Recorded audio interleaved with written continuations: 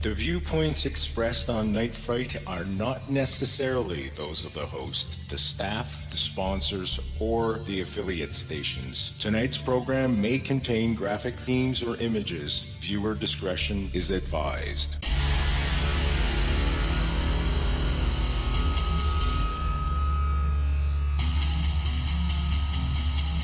There is a time for question. There is a time for answers.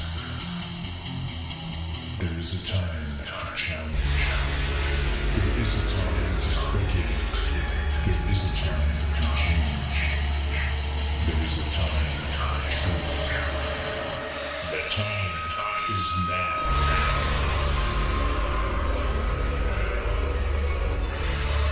Welcome to Night Fright, your place in the dark for paranormal and conspiracy.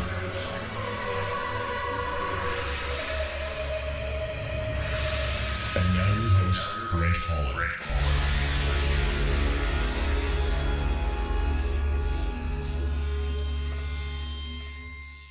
I guess to start off with, Brent, it has been over 50 years that I really, delve into or really spoke about the assassination, about the participation that myself, along with the other casket team members, participated in. It was an historical event, and for the most part, a lot has been written about it, and I have to be honest to the extent that I never really paid attention, even though I had been interviewed on multiple occasions by people that were writing about it, but I never really, paid that much attention, because I always believed, or I always felt, that they were trying to commercialize on something as traumatic and as sad as the assassination. But so I really didn't pay that much attention, even when it came on TV, the anniversary, November 22nd, every anniversary they would have something on TV. But I really didn't pay that much attention because I was a participant, and I believed what the government had stated at the time, and that everything else was people trying to make money on telling a different story. And I'm not a conspiracy guy. I believe in evidence. So I really didn't pay that much attention to what was taking place. Hugh, can you take us back to that day, November 22nd, 1963? How did you first learn about the president's death? Well, on that particular day, it was a beautiful, gorgeous day. It was November. It was a little chilly in D.C., but the entire honor guard was getting ready to go on leave, or everybody was trying to see whether or not we could go home for Thanksgiving to be with our families. So we were all up on what we would call the third deck of the administration building where we were housed. And we were all getting ready, guys with shining shoes, shining brass, pressing their uniforms. It was a Friday, and so it was a kind of relaxed day because we didn't have any particular ceremonies that day. So everybody was kind of in a laid-back mode. And then all of a sudden, when it came over the TV that the president, that there was a shooting, and that they believed that the president had been shot. And I mean, it was as though someone just sucked all the oxygen out of the room, and from that point on, we were all glued to the TV. And once the word came out that the president had passed away, everyone knew that nobody was going anywhere, especially due to the fact that, it was a military facility, and no one knew at the time whether or not there was a conspiracy, whether there was going to be an attack on the United States. So all the military facilities, I believe, in the United States, overseas, went on alert. Hugh, what was the scuttlebutt about the possibilities of an attack? Now, you're only a year later from the Cuban Missile Crisis. Exactly. And most, I believe that most everybody, even though there was not a lot of talking going on, because we were all traumatized, really. But we believe that something happened, that a foreign government maybe. We just didn't know. And there wasn't a lot coming over the TV other than the fact that the president had passed away. And I think anybody during that time, everyone was grieving. They were distraught. They were grieving. And we were all looking for answers, and there weren't a lot of answers coming out. How old were you, Hugh, at the time? At the time, I was 18 years old. Oh my God.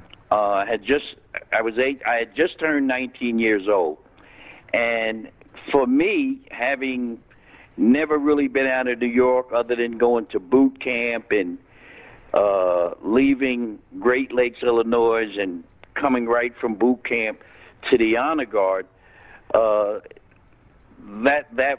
was my great experience to that point. Many people who don't know what the Honor Guard actually does. Could you explain what your role was? Not with President Kennedy, we're going to come to that, but in general, what does the Honor Guard do? And in general, what the Honor Guard, what the Honor Guard's responsibility was, any type of ceremony or big ceremonial events taking place in the Washington, D.C. area, which would include dignitaries coming to D.C. to meet with the president for state dinners, any type of parades, any type of funerals that would take place at Arlington National Cemetery, any type of special events where all the military branches would participate, Tomb of the Unknown Soldier, Iwo Jima Monument, anything where wreath-laying ceremonies, stuff like that, all branches of the military would participate, especially that was the Honor Guard's responsibility. What service did you represent, sir? I represented the Navy, very proud to do that. Mm-hmm. I had two brothers in the Marine Corps. I had my oldest brother was in the Air Force, and my sister and I were in the Navy. So we were all, 5 of us were in the military at one point at the same time. I see. Now the words come in that President Kennedy is en route to D.C. via Air Force One. Are you involved at all in picking up the responsibilities of picking up and transporting the coffin once it arrives there? Well, in the military, especially in the Honor Guard, my responsibility, I was in charge of the Navy pallbearers. That was my job. I had rose to that position, having been in the Honor Guard for approximately 6 months before I got that position. So it was my responsibility to take the pallbearers out on military funerals, ranging from admirals all the way down to seamen, anybody that was buried at Arlington National Cemetery. But at that point, I knew that the Honor Guard would be participating in the procession, or we would play some role in the funeral. Unbeknownst to me at the time, I have to say, in my wildest dreams, did I ever think that I would be blessed or I would have that opportunity until I heard my name come over the loudspeaker. Hugh Clark report to the Honor Guard office, and when I got down, the commander of the Honor Guard, Commander McNulty, said to me, he said, Huey, he said, saddle up. The Shore Patrol or military police will be here to pick you up. And that was it. He said, be down on the quarterdeck in like 20 minutes. What day was this, Hugh? This was on Friday. This was Friday. So you were going to be picked up and driven to Dulles International Airport, is that correct? No, to Andrews Air Force Base. Oh, I'm sorry, Andrews, of course. Andrews Air Force Base. But at the time, I didn't even ask where I was going, what I would be doing. I just went and saddled up and got down to the quarterdeck, which is like the front of the building. When I got down there, the Shore Patrol was waiting for me. I got in the car, and we took off. And I didn't even ask where we were going, what I was supposed to do or whatever, because it was traumatic for me. And I just thought that I would be part of a procession. Didn't know what, didn't know who, didn't know where. So once we got to Andrews Air Force Base, I mean, it was not a mob scene because it was very orderly, a lot of military, a lot of photographers, a lot of people outside the base. But as we drove through D.C. to get to Andrews Air, it was like a ghost. It was like a ghost town. And there was everybody had to be home glued to the TV. But once we got to Andrews Air Force Base, it was a mob scene, but orderly. There were military all over the place, people in civilian clothes, and once I got out of the military vehicle, I was directed to line up with other military members, Army, Marine Corps, Air Force, and Coast Guard. And there were 6 of us, but we were directed by Lieutenant Sam Bird, who was in charge of us at that point. And one group was directed to the elevator truck, which would bring the remains down, and we would take the remains once it came down on the elevator truck, and we would remove it and place it in the Navy ambulance at that point. And everything was working well until the elevator truck came down with the remains on it. It was a bronze casket. And as we were given the order by a nod of the head by Lieutenant Byrd, as we moved to remove the remains off the elevator truck, as we attempted to pull the remains off the truck, it was almost as though we were mugged by people in civilian clothes. Now, we had no idea who they were, whether they were Secret Service, CIA, FBI. The only military people that were present was the Honor Guard. But as I said, it was almost as though we were mugged at that point because there were so many hands trying to get a hold of the casket. We almost dropped it because we were being pushed, shoved, and at one point, I later found out that a general at that point, his name was General Godfrey McHugh, he stated, this is my commander-in-chief. And whenever you look at the pictures in terms of us taking the remains off the truck, I almost got shoved into the back of the ambulance. Sir, what position did you take? If not for Lieutenant Byrd. Sir, what position did you take around the casket? I was at the foot of the casket where I was pulling the remains off the truck. What we would refer to as the foot. The foot would always go in first, because when you take the remains out of the hearse or an ambulance, the head would always come out first. So at that point, Lieutenant Byrd pulled me to the side as these gentlemen in civilian clothes pushed the remains into the Navy ambulance. And at that point, Mrs. Kennedy came down. She was helped off the elevated truck. Her and the Attorney General, Robert Kennedy, got into the Navy ambulance. Lieutenant Byrd directed us to a Army helicopter where we got on board.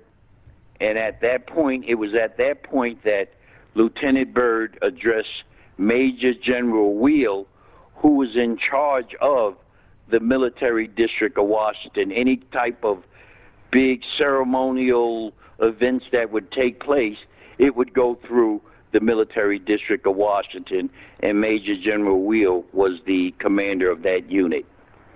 So once we got on the helicopter, yes, sir. I was sitting across from Major General Wheel. Lieutenant Byrd was sitting next to him, and next on the other side was General Wheel's aide. And I heard Lieutenant Byrd say to General Wheel that, "Sir, we almost dropped the casket. We can't be interfered with. Could you do something to help us?" And at that point, General Wheel said, "It will not happen again." And we shadowed the motorcade through the streets of Washington all the way to Bethesda Naval Hospital, where once we got close, we moved ahead, landed, jumped into the back of a pickup truck so we would be present when the motorcade pulled up. You know, I'm sitting here glued to my chair because this is living history. Hugh Clark is telling us his story when he went to Andrews Air Force Base and was part of the honor guard that took President Kennedy and took him gently in his hands and placed him into the ambulance. Now we're right at Bethesda. Hugh, just a couple of quick questions. Did it seem surreal to have President Kennedy in your hands? Brent, I have to tell you, it was a numbing feeling. It was a not nervous, but just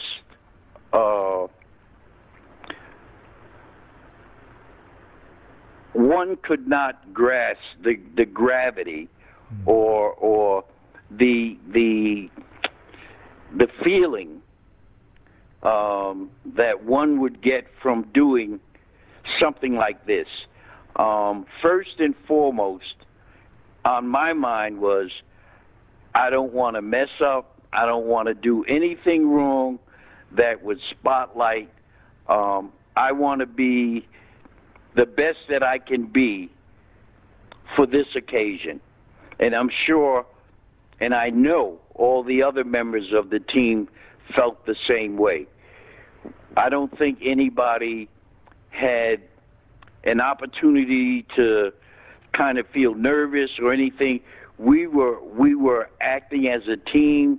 We had never worked together before, but we did it as a team. We followed directions, and I mean, there wasn't a lot of verbal instructions given because we all had done this before, except for one individual.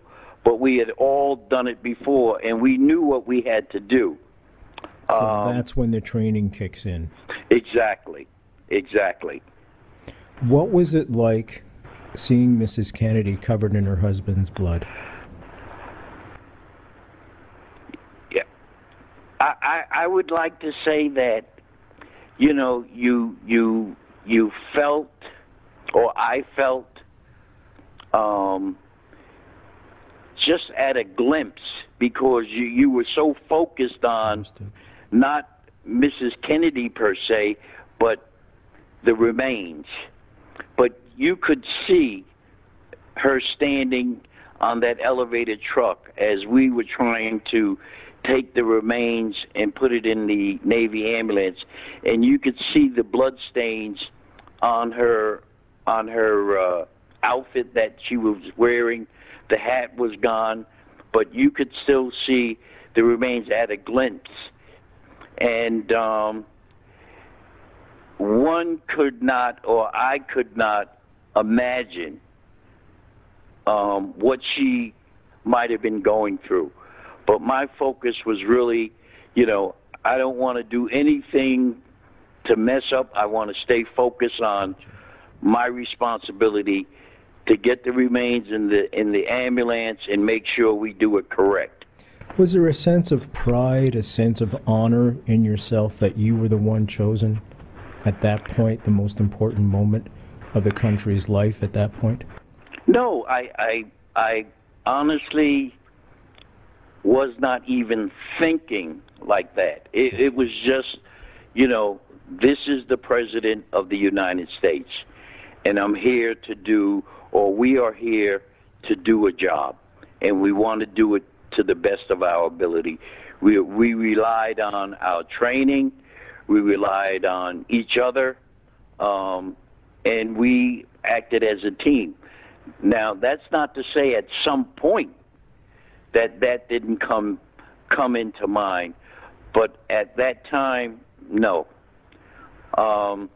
Once we got off the helicopter and got into the back of the pickup truck that took us from the heliport around to the front of the administration building, Bethesda, where we awaited the motorcade to pull up. Had you lost sight of the motorcade when you landed? I guess you would if you were around the back. Yes. Right? Well, Yeah, what had happened when we were a few minutes away from Bethesda Naval Hospital, we went ahead just so we would be in place when the motorcade pulled up in front, so we would be able to receive the remains. And I'd say no more than, we were not standing there no more than 10 minutes when the motorcade pulled up. And once the motorcade pulled up, Mrs. Kennedy and Robert Kennedy and someone else exited the ambulance and went inside the administration building. And there was a pause for, I'd say, maybe 5 minutes.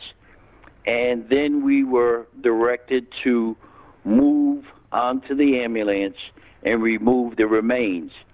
And it was at that point where it was as though they had opened the gates, and it just seemed like flash bulbs started going off. It seemed like people were just rushing up to the Navy ambulance. And it was at that point, as we were moving toward the ambulance to open the back door, the ambulance took off. It just took off. And it was at that point where everybody was a little confused as to what just happened. And maybe I'd say no more than 5 minutes, Lieutenant Byrd ordered us back into the pickup truck. And, we jumped into the back of the pickup truck.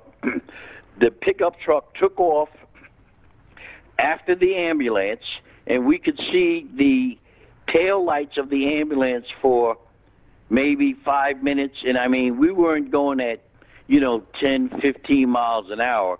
We were moving. And the fact that we were in the back, you know, the 6 of us were in the back of the truck, and Lieutenant Byrd was sitting up front with the driver. But clearly, it was obvious that the driver knew the grounds of the Bethesda Naval Hospital. But at some point, we lost the ambulance. I mean, as I said, we weren't going 5, 10 miles an hour. We were speeding. And, I mean, it was night, it was dark, and myself, and I don't think any of the other guys, we didn't have a point of reference, and we were mostly relying on the driver. And as we went around looking or searching for the ambulance, we went to the back of the hospital where the loading dock was, and then we came back to the front of the hospital searching for this ambulance. And then we took off again, and we started looking for the ambulance again. And as we came around the back of the hospital again, we found the ambulance at the back of the hospital, at the loading dock. And it was at that point that we got out of the pickup truck, lined up, and General Godfrey McHugh was standing at the back of the ambulance. Now, this all took place within a matter of 15, 20 minutes. And as I said, we were kind of cold back there because it got cold. The sun had gone down. It was dark. So once we got out of the back of the pickup truck, we lined up, and as we proceeded to remove the remains from the ambulance, we were interfered with again by General McHugh. As a matter of fact, he pushed one of the honor guard, Bud Barnum, pushed him aside. So again, you know, we were interfered with. But we were able to get the remains out, and as we started up the what you would call the disability or the ramp going up to the loading dock, we had to lift the casket above the railings because we couldn't all fit, you know, going up the ramp. So we had to lift it to make the turn and then go up to the loading dock itself. And then we had to almost turn the remains or the casket on its side just to get it through the doors of the administration or the doors of the loading dock. And it was at that point that we placed it on a dolly and we wheeled it into the outer room, or what they call the coal room of the morgue. We did not enter the inner morgue. We were stopped at the second set of doors, and we were told to, you know, just stand guard outside the morgue. Was the hall clear, Hugh? The hall was clear. We didn't see, I mean, there were personnel, there were hospital personnel, but I mean, as far as seeing any other military, you know, enlisted personnel, people standing guard, or anything like that. Yeah, I was going to ask you, security, would that be normal for a situation like this, the lack of? Well, if the president had already been there, I would say that would have been, you know, unheard of, that there wouldn't be any, you know, military police or, you know, someone stationed outside of the morgue. But once we got there, I mean, we brought the remains into the coal room, and then we were directed to stand guard outside the outer doors of the morgue to ensure that no unauthorized personnel gained entry into the morgue. Now, yes, sir. Brent, the entire time that we were there, The only other casket that came through those doors was the mahogany casket that the president was later transferred in after the autopsy was over. Right, because he wasn't buried in the same bronze casket that he was put in Parkland Hospital in Dallas. Exactly. Because the handle had broken. Right. Okay. And I mean, the not just the handle, but the top of the casket was bent or dented from the rough ride from Dallas. Okay. Maybe trying to get it through that door on the airplane, you see them struggling with it. Right. Or even when they were trying to get it up inside Air Force One, you see pictures of them almost with the casket standing straight up.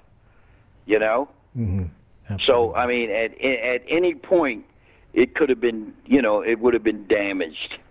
But even when we were carrying it, we noted that the handle on I believe, the right side had been broken.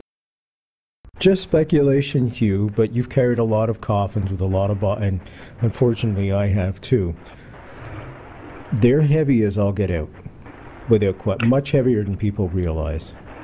And you're able to tell, I would suspect, with your experience, the difference between an empty casket and a full casket. Now, I know this is a little bit different. It's a bronze casket, which means it's going to be heavier than all get out to begin with. Speculation on your part if there was a body in there? I would have to say, Brent, the fact that there were only 6 of us and we were, I don't want to say struggling because we were all young and we were accustomed to carrying, heavy objects. But at no time, I don't think any of us believed that casket was empty, because they just felt the weight of it. It was not like we could feel anybody rolling around or bumping or banging, anything like that. But the weight of it itself, I think all of us believe that someone or the president was inside that casket. Okay, fair enough, my friend.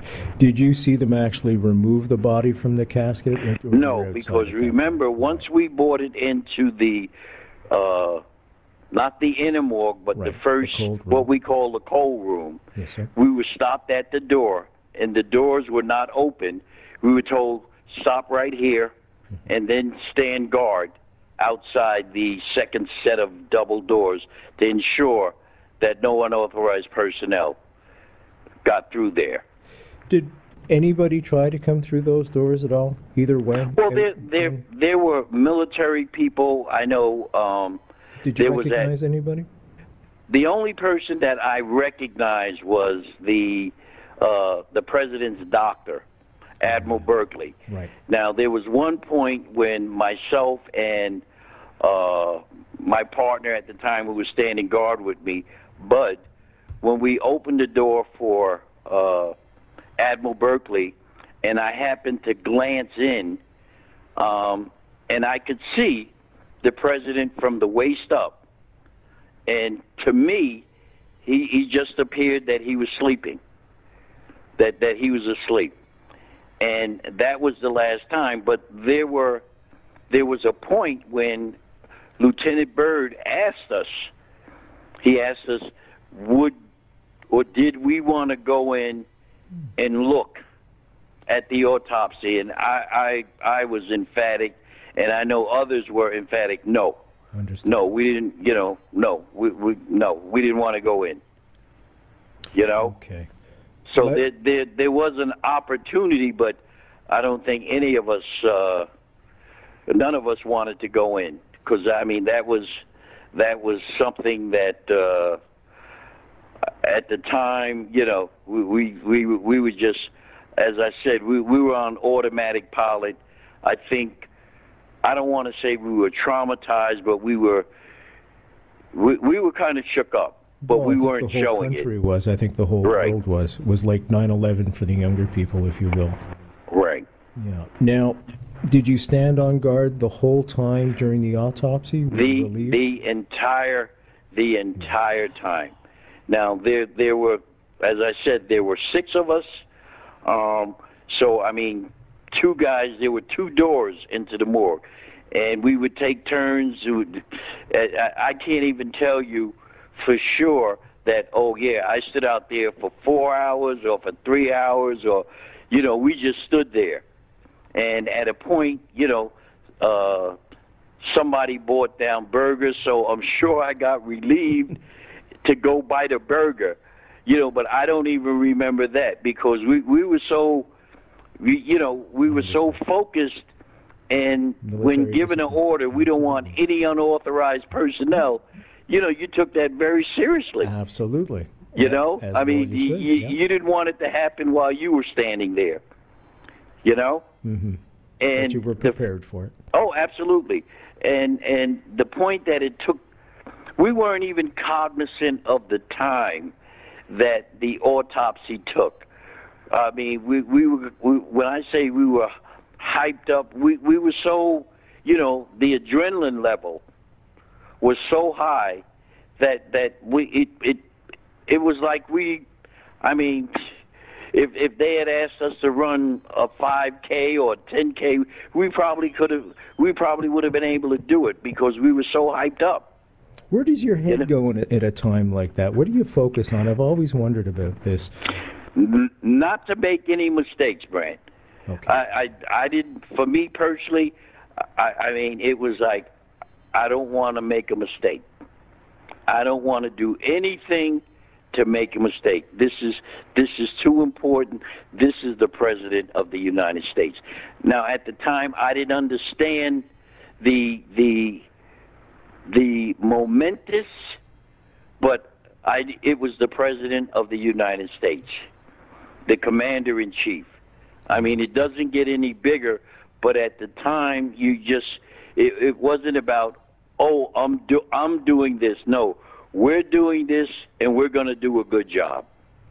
At the end of the autopsy, they put the body in the new mahogany casket. Mahogany casket, right. Were you involved with the putting of the body in that casket? No. Okay. No. That all happened inside the inner morgue.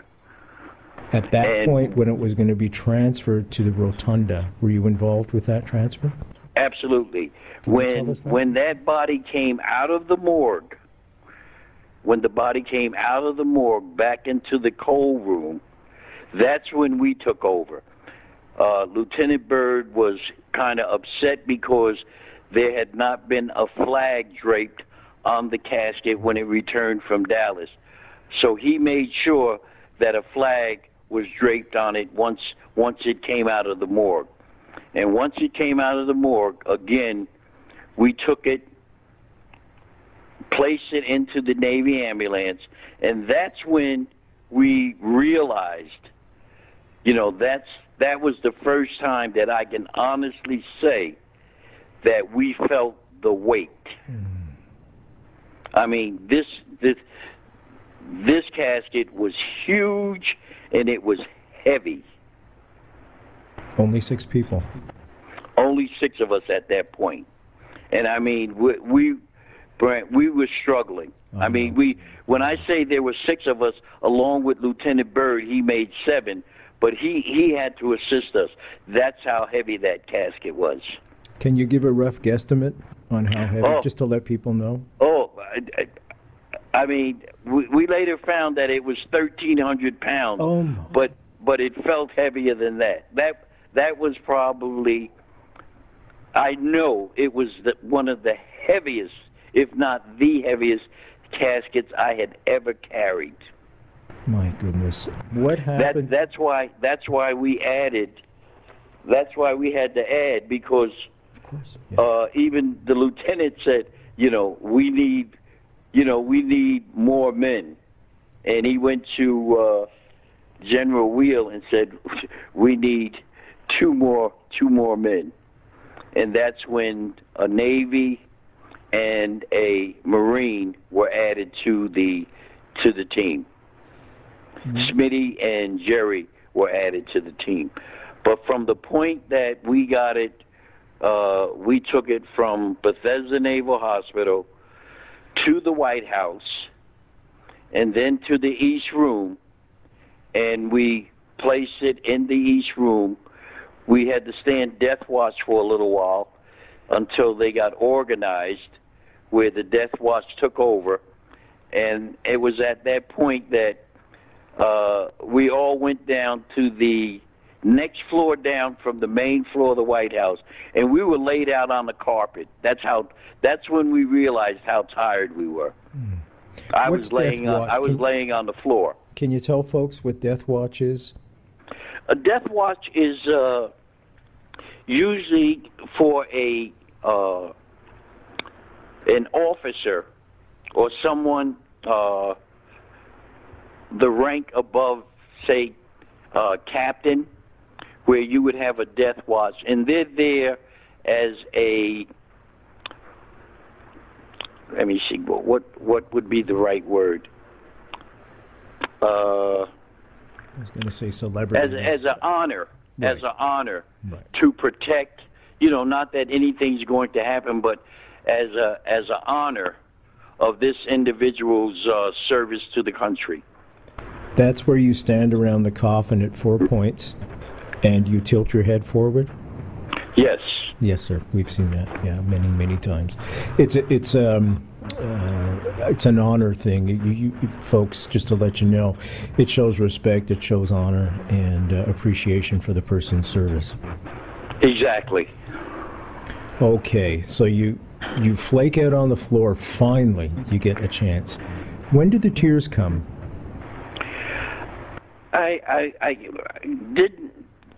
I don't think any of us had time for tears. Okay, sir. There were no tears because we were so focused. We were so, I guess, I don't want to say shock, but we were just, it was traumatic. It was traumatic.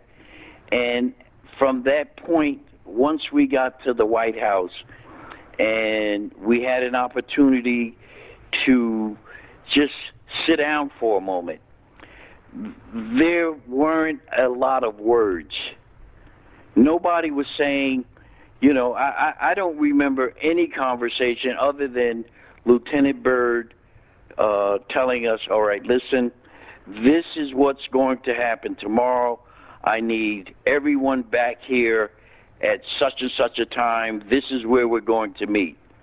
From the point that we got him into the East Room, where he had to lie in state, and then the next day, he was going to the Capitol, and that was going to be a job. And Lieutenant Byrd said, okay, we're going to meet at Arlington National Cemetery at the Tomb of the Unknown Soldier at 9 o'clock at night, once the cemetery closes, and we're going to practice with this empty casket going up and down the steps of the Tomb of the Unknown Soldier. That was the following night, or the next day. And that's what we did till after midnight. We were going up and down the steps. Lieutenant Byrd sat on the casket. At one point, I think he got in the casket, and we were going up and down those steps because we knew how heavy the casket was. Mm-hmm. We knew how critical it was going to be because the Capitol steps are not that wide. So it was important that no two individuals stepped on the same step at the same time. So it was something that we wanted to be absolutely sure, we wanted to be absolutely perfect, that we had this down. And I think the public and I guess the world could see that we did not make any mistakes on that one. I don't know how you did it. I really don't. Because I as I said, I've been a pallbearer many, many times, far too many in my family. And folks, unless you've lifted a casket, you have no idea. In a 1,300-pound casket? I don't know how you guys did it. You know, Brent, I think when you know, we were all, you know, pretty young. We were all in good shape. You know, to be in the honor guard, you have to be in good shape. There's a lot of physical fitness going on, and so, you know, we were in good shape. But remember, I said that you could tell the difference between the two caskets, because once we lifted the mahogany casket, we knew. I mean, instantly, you could hear when we lifted it. You could hear the groan from everyone. You know, that's how pronounced it was. Okay. You know, so for 6 of us, we were struggling. We were, but even with 8 of us, Brent, we were struggling. Oh, I know. Without question, it's unbelievable just how heavy these things are, folks. Now we're coming up to the end of this hour, but we're not anywhere near burying the president. Would you guys want to stick around for the second hour? And I want to get into the controversy as well. Is that okay with both of you? Okay. And what we're going to get into in the second hour, folks, is there are 2 versions of how the body arrived at Bethesda. And we're going to be looking at that. And with Hugh Clark, who is a member of the Honor Guard that took President Kennedy's body to Arlington Cemetery, www.nightfrightshow.com. I'm Brent Holland. There's the music. We'll see you next time for part 2 in about 5-6 minutes. Stick with us. Thank you, guys.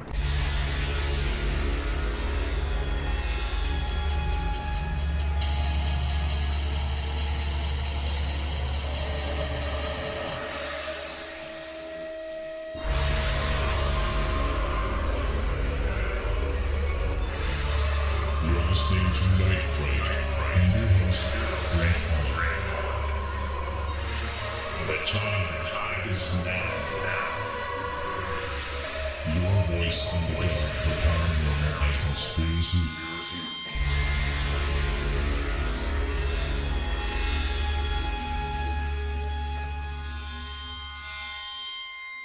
The JFK Assassination, the definitive book by Brent Holland. From inside the Oval Office to Davy Plaza, first-person witness accounts. Order yours right now. NightFrightShow.com.